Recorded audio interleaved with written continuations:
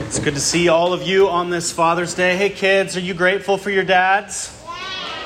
Can you say it a little louder? How grateful are you for your dads? Really grateful? Yes? All right. Serve them. Make sure you get them drinks out of the fridge today, all day long. You ask them what they need. Just take really good care of them, all right? But we're not allowed to touch the beer. Can't touch the beer. On Father's Day, you can grab your dad a beer. Pastor said it.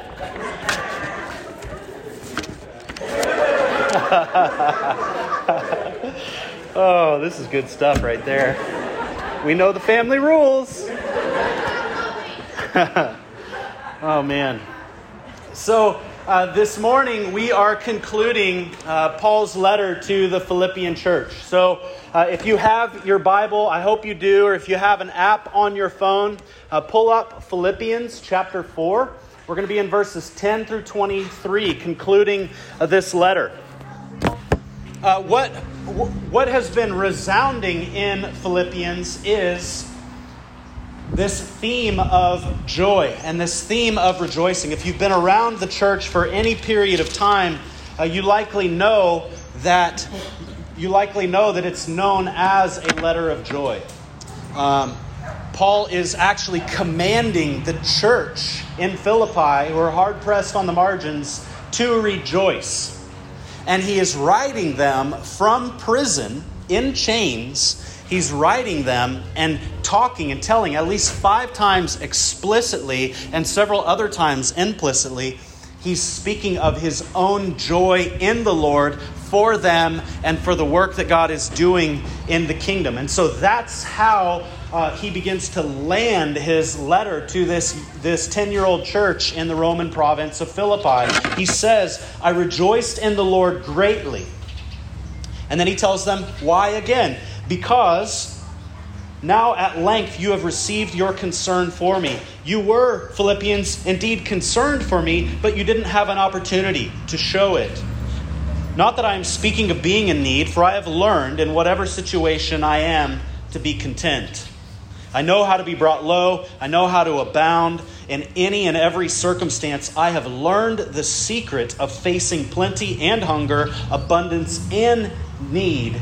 I can do all things through him or through Christ who strengthens me.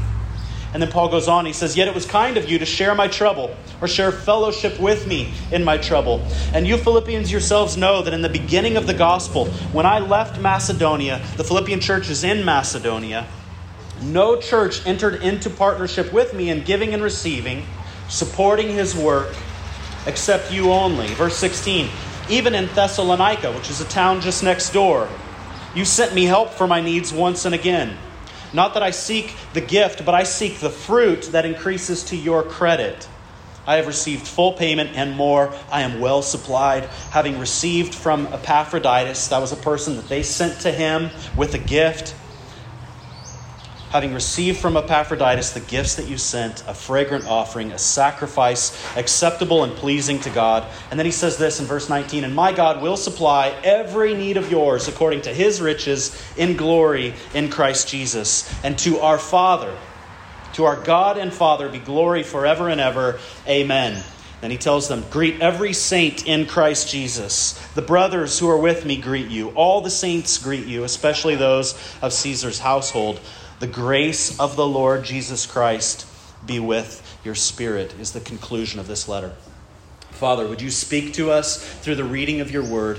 Would you help us as your people to cultivate joy in every circumstance of life, to be aware of the necessity of joy, to be aware of how joy is a great attractor.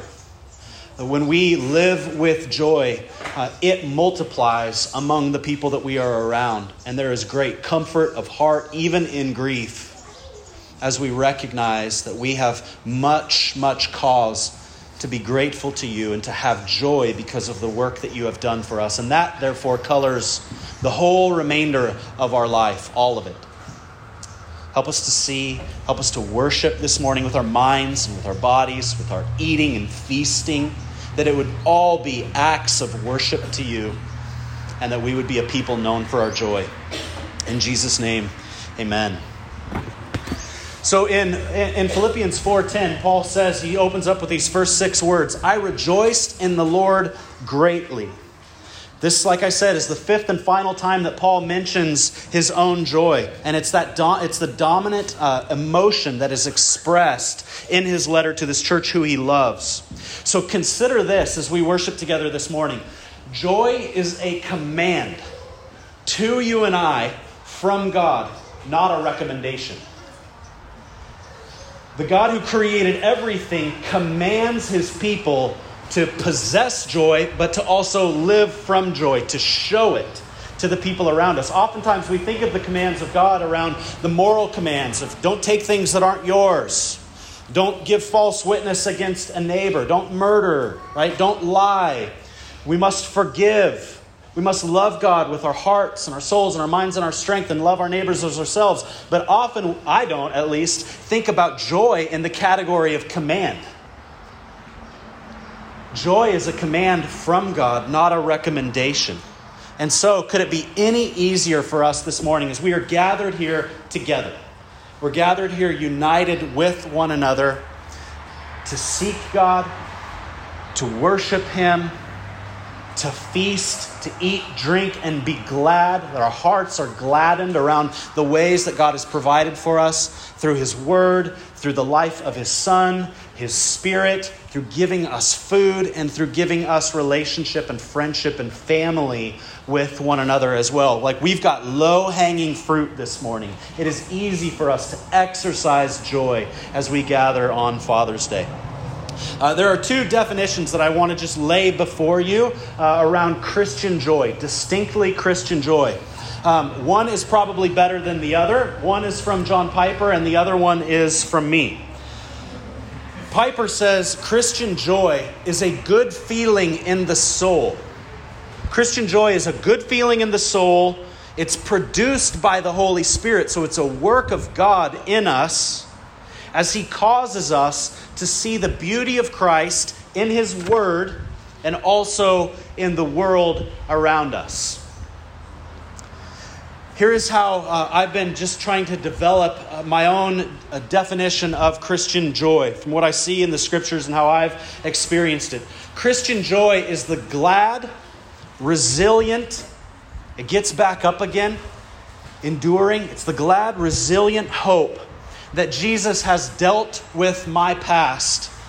He is willing to grant everything He asks of me in my present, and He will guide me faithfully every day until I see Him face to face. It's the understanding that He is with me in all of my past, all of my present, and all of my future. And our future, your future. That's not just for me. Joy is a command from God. It's not a recommendation. And so, as a church, all of life, what would it look like for us? I want you to consider this, to elevate our conviction around Christian joy, the expression of it, the possession of it, that this is a command of God, not just a recommendation.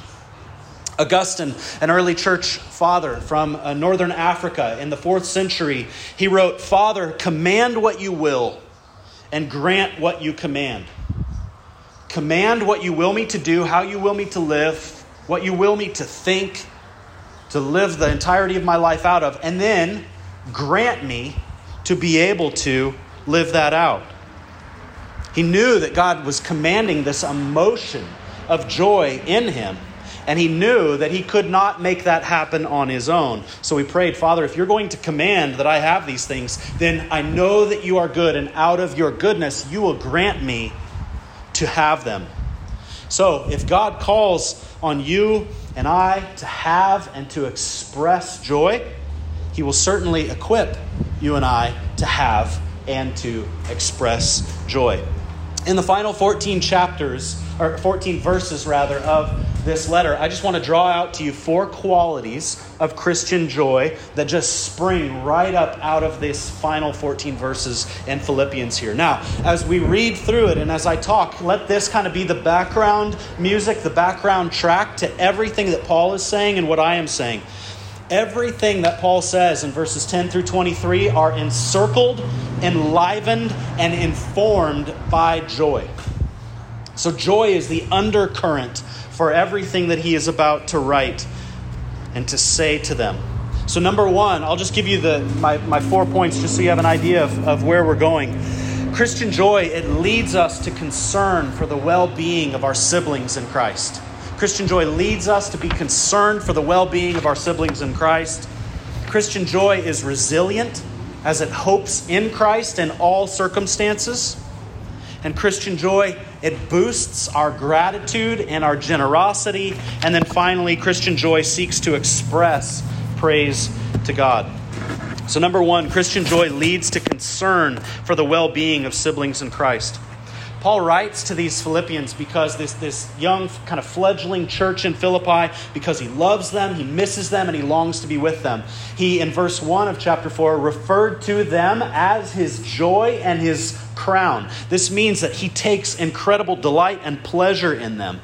And what he's doing as he writes them is he's trying to instruct them and he's trying to direct them. He's trying to urge them to hold fast to Jesus Christ as resilient disciples who, though we get knocked down again, or though they would get knocked down time and time again in their lives, that they would spring back up, hope fast in Christ, and that they therefore would shine as lights in the midst of a crooked world. And then in verse 10, Paul celebrates their concern for him. The reason that he says, "I rejoice in the Lord greatly," is because of their concern for him. He's feeling the love. Dads, our families often tell us that they love us, but on Father's Day, they have particular opportunity to show it to us, right?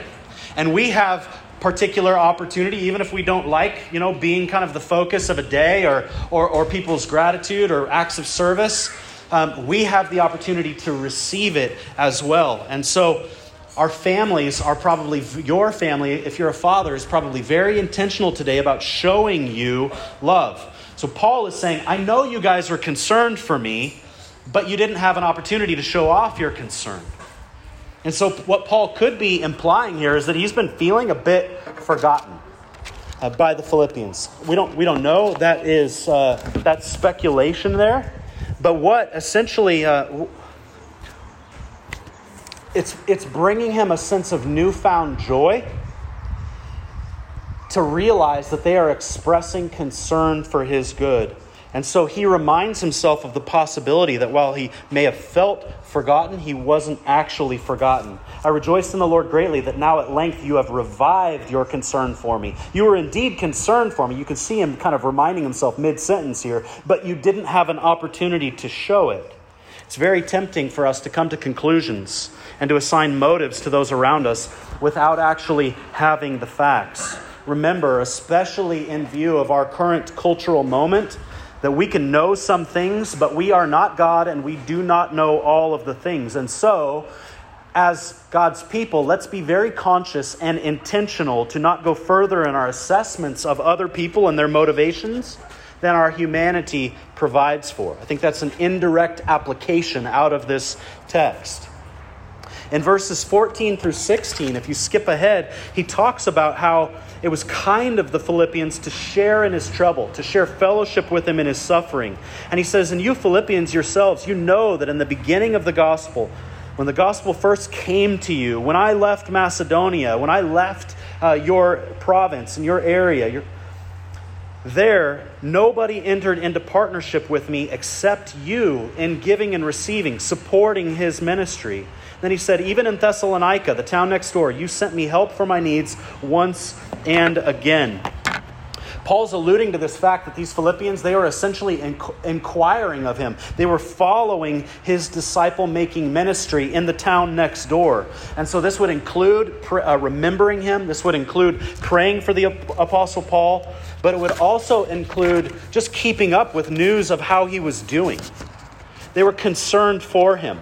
Christian joy leads us to the concern for our siblings in Christ. And additionally, when Paul says he was traveling through Macedonia on his second missionary journey, they were the only church financially supporting his ministry.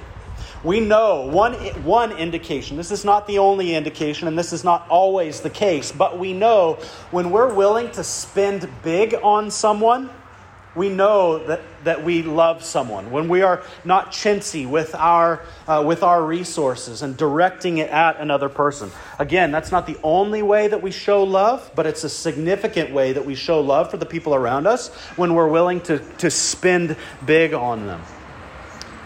When Paul left Philippi, he went next door to this town of Thessalonica, and Paul was only there for like 2 weeks or so. And he encountered incredible persecution there. He was actually run out of town under threat of his life.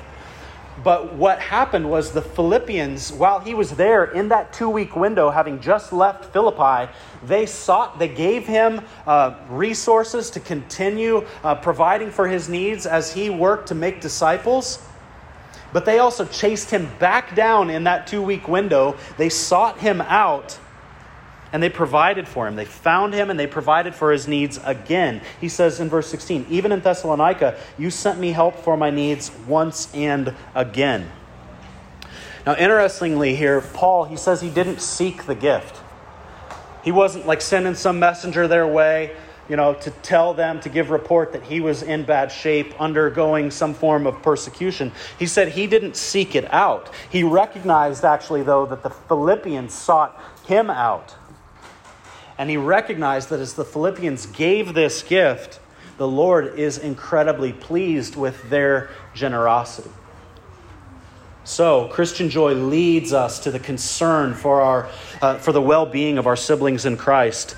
And Christian joy is also resilient, as it hopes in Christ in all circumstances. One of the differences between joy and happiness is we use the words, oftentimes we'll use them interchangeably, but the two words are not, in a biblical definition, interchangeable. Happiness oftentimes depends upon our circumstances, where joy is an emotion of gratitude and hope that abides in the midst of all of our circumstances. It's possible to have joy even in the midst of incredible grief, as well as it's possible to have joy in the midst of incredible victory in life. Philippians chapter 4, verse 13. This verse, you've probably heard it, or you've seen it in a tattoo, or you've seen it on a picture, framed in somebody's house. I can do all things through Christ who strengthens me. It's one of the most misquoted and misunderstood verses in all of the New Testament. So those who oftentimes, not all of the time, tattoo it on the skin have misunderstood it in their context. So if you're going to get that tattoo, make sure you know the context of the Bible verse that you are about to put in your skin permanently. Let's look at the context. 4:13 comes on the heels of verses 11 and 12. Paul says, "Not that I am speaking of being in need, for I have learned in whatever situation I am to be content. I know how to be brought low. I know how to abound. In any and every circumstance, I have learned the secret of facing plenty and hunger, abundance and need. I can do all things through him who strengthens me." Paul's Christian joy has taught him resilience. It's taught him to hope in every circumstance. Notice twice in this in 11, once in 11 and once in 12, Paul mentions that he has learned this secret of contentment, which signals, if he's saying that he's learned it, that signals process. He hasn't just arrived at the understanding of being brought low or being high, to be content in all of those circumstances. He hasn't just learned that in an instant, but he's learned that actually through process. It's taken time for him to develop this conviction by the time that he actually writes it. And so he has learned that there is significant opportunity to live satisfied in Christ, to live content in every circumstance. He's been poor. He's been without Christ, but climbing the ranks of the Jewish order as a Pharisee. He has gone without material comfort. He has been hungry and destitute. He's despaired. He writes to the Corinthians that he has, and the band of disciples who were traveling with him at that time, they despaired even of life itself. They thought they were going to be killed for the proclamation of the gospel in the known world. He's been homeless, sleeping outside without proper gear, without blankets or enough clothing on cold nights. He's suffered beatings oppressions by Romans, oppression by the Jews. He's been publicly mocked and ridiculed. He's been robbed. And he has certainly lost close friends as he has defected from the Pharisees and become a follower of the risen Jesus. But he also has experienced incredible abundance as well. As this new family of God that he has discovered, they've surrounded him. Once fearing him, they've now surrounded him with friendship and with physical comforts, and they have provided for him from their resources. In verse 12, he gives this context for verse 13. I have learned the secret of rejoicing in high and low circumstances, which is to say that his resilience, it has a source, it has a foundation. He can thrive in whatever comes his way through keeping his hope and keeping his attention rooted on the reality that Jesus Christ is alive, that Jesus Christ is using him, that Jesus Christ loves him and has set his affection on him, and that Jesus Christ is watching over him as well. And so Christian joy from Paul's pen, he understands that it is resilient, because Christian joy is rooted in hope in Christ in every circumstance.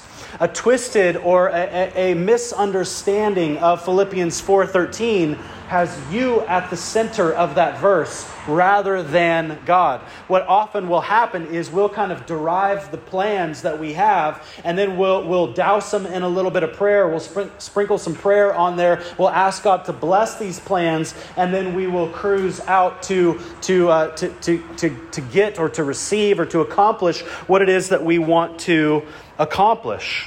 We set our focus on something that we are after. But the context of the verse teaches that whenever Jesus Christ leads, directs, commands, or asks something of you and I, it's in those moments that he will strengthen you and equip you to fully accomplish it. Now, we have plans in our own hearts, but I think Paul wants to direct us, and I think the Word of God consistently directs us to developing our plans in view of Jesus' lordship. Submitting our plans. Is this what you want me to do? Is this what you want me to say? Is this how you want me to spend? Is this where you want us to go? To bathe those choices in the presence of God. To ask him to instruct and inform and stop or redirect or send us. Remember Augustine's words, Father, command what you will and grant what you command. So Christian joy leads us to concern for the well-being of our siblings in Christ. Christian joy is resilient as it hopes in Christ in all circumstances. Third, Christian joy, it boosts our gratitude and our generosity. In acts of generosity, it's easier for you and I to think horizontally than it is for us to think or to kind of abide in this understanding that our generosity comes as an act of worship vertically. It's easier for us to just look at the objects of our generosity and just celebrate what's happening on a horizontal, human level, relational level, and kind of forget sometimes that this is an act of worship. And so, as we provide something nice for someone or give some sort of material resource, that often comes from a place where it's born of a desire to honor God. And while my motive often will come from that place, I'll spend the majority of my time or my thoughts actually thinking about how it benefits the person who is the object of my good works or generosity. And I'll kind of just spend far more time kind of on the human plane than I will understanding and remembering that this began and continues as an act of worship. That's what I mean by the fact that it's easier for us to think horizontally around generosity than it is our acts of generosity to other people, our acts of worship. Paul is careful here to clarify why it's so significant. He celebrates the Philippians' generosity not because of what he receives, but because of what they receive in the act of giving to him. He understands that God is pleased and will increase their fruitfulness for the overall kingdom, which he says will profit them, essentially will accrue to their account. It's like Paul is saying here in a moment, thanks, you think you've given gifts to me, but you have generously first given to God. And what it does is it elicits worship as we remember that our acts of generosity to the people around us are acts of worship. It may have been tempting for these Philippians. It may have been easy for them to think singularly of their generosity toward Paul as love for Paul. But in Paul's response to their generosity, he says thanks. And then he says he's actually not after their gifts for his benefit, but he's after their gifts to him for their benefit. He knows that their generosity to him ultimately benefits them because it's an act of costly, obedient worship to God who calls us to care for one another and to look to the interests of others. He's saying the Father, the Son, the Holy Spirit here see your generosity and are pleased. And then what he does is he draws an allusion to Israel's worship. He says, I have received full payment in verse 18 and more. I'm well supplied, having received from Epaphroditus the gifts that you sent. And he says this, a fragrant offering, a sacrifice acceptable and pleasing to God. Their gift to him, it's a fragrant offering with a pleasing aroma to God. He means to remind them of Israel's worship in the temple, the sacrificial system. As sacrifices are given and the smell of these animals on altars essentially creates the aroma of smoking meat. And it's a pleasing aroma in the sight of God in the Old Testament. Now, because of Christ, these animal sacrifices, they've been done away with. But the principle here of costly devotion to God remains visible through their generosity. And that's what he wants them to see, that their worship to God for providing has not changed. And this Christ-centered joy born from a Christ-centered love, it gives glory to God, which brings me to my fourth and final point. Christian joy seeks to express praise to God. In verse 19, he says, as he concludes this letter, and my God will supply every need of yours. He will take care of you. You're giving to me, so you actually have less resource at your disposal. You're giving to me, and he, as he's pleased with you for that, will continue to see to your satisfaction, and he will meet every need of yours in Jesus Christ. And he says this verse of doxology, worship, giving glory to God. He says this, to our God and Father be glory forever and ever. Amen. And then he gives this final greeting and just asks them to greet disciples who have come into their fold, who may not have met him face to face. Greet all of them. They are saints. Greet them in Christ Jesus. The brothers who are with me greet you. All the saints greet you, especially those of Caesar's household. You can see this familial closeness here. And then he sends them off with this final sentence. The grace of the Lord Jesus Christ be with your spirit. He opened his letter and he said, grace and peace be to you from God our Father and the Lord Jesus Christ. And now he says the grace of God is with you as he concludes this letter.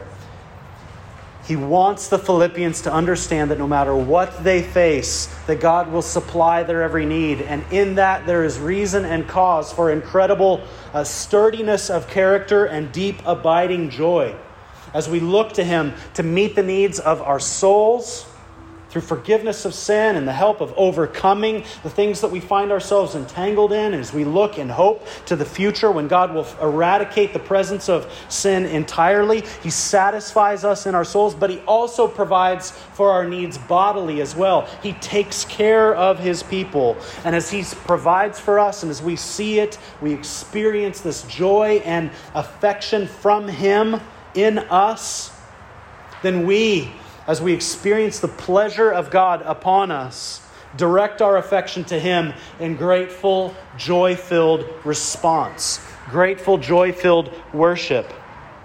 The joy of Jesus Christ is alive in his people and is working to this end. These are the words of Jesus himself. That our joy may be full. And that it may have a specific location, that our joy may be located and rooted in Jesus Christ. And it's from that sentiment, from that doctrine, from that understanding that Paul can write to them in prison with chains, that he rejoices in the Lord greatly at their benefit and for how well they are doing. Christian joy is rooted in the glad, resilient hope that Jesus Christ has dealt with our past. He is willing to grant everything he asks of us in our present, and he will guide us faithfully every day until we see him face to face.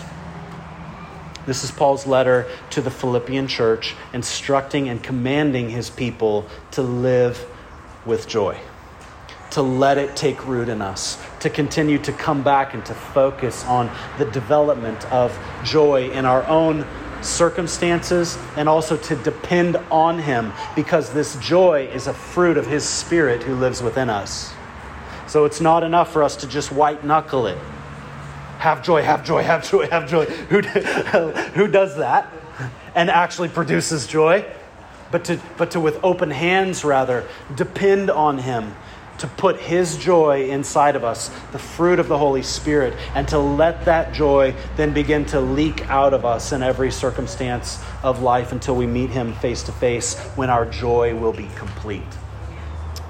Father, we come to you and we ask you, I ask you for myself, this I wouldn't say is a leading edge of my personality as I see myself, joy. And I desire more. I desire to grow in my joy, and that my joy would be rooted in you and would consistently work to see to the good of the people around me, but also to live with an awareness and to abide in your presence and to be continually just worshiping you in my thoughts and my thinking and my gratitude, the way that I live my life moment by moment. And I ask the very same thing for every person here who desires this, who looks to you also for joy, for every person whose faith is directed at you and who considers themselves a disciple of yours. Would you increase our joy as your people? And today, as we celebrate our dads and as we feast, would we feast and would we enjoy and would we let just the sounds of how much we're enjoying this meal that you have provided for us, would it express worship? Would it be a conscious act of worship for all of us, young and old? In Jesus' name, we worship you. Amen.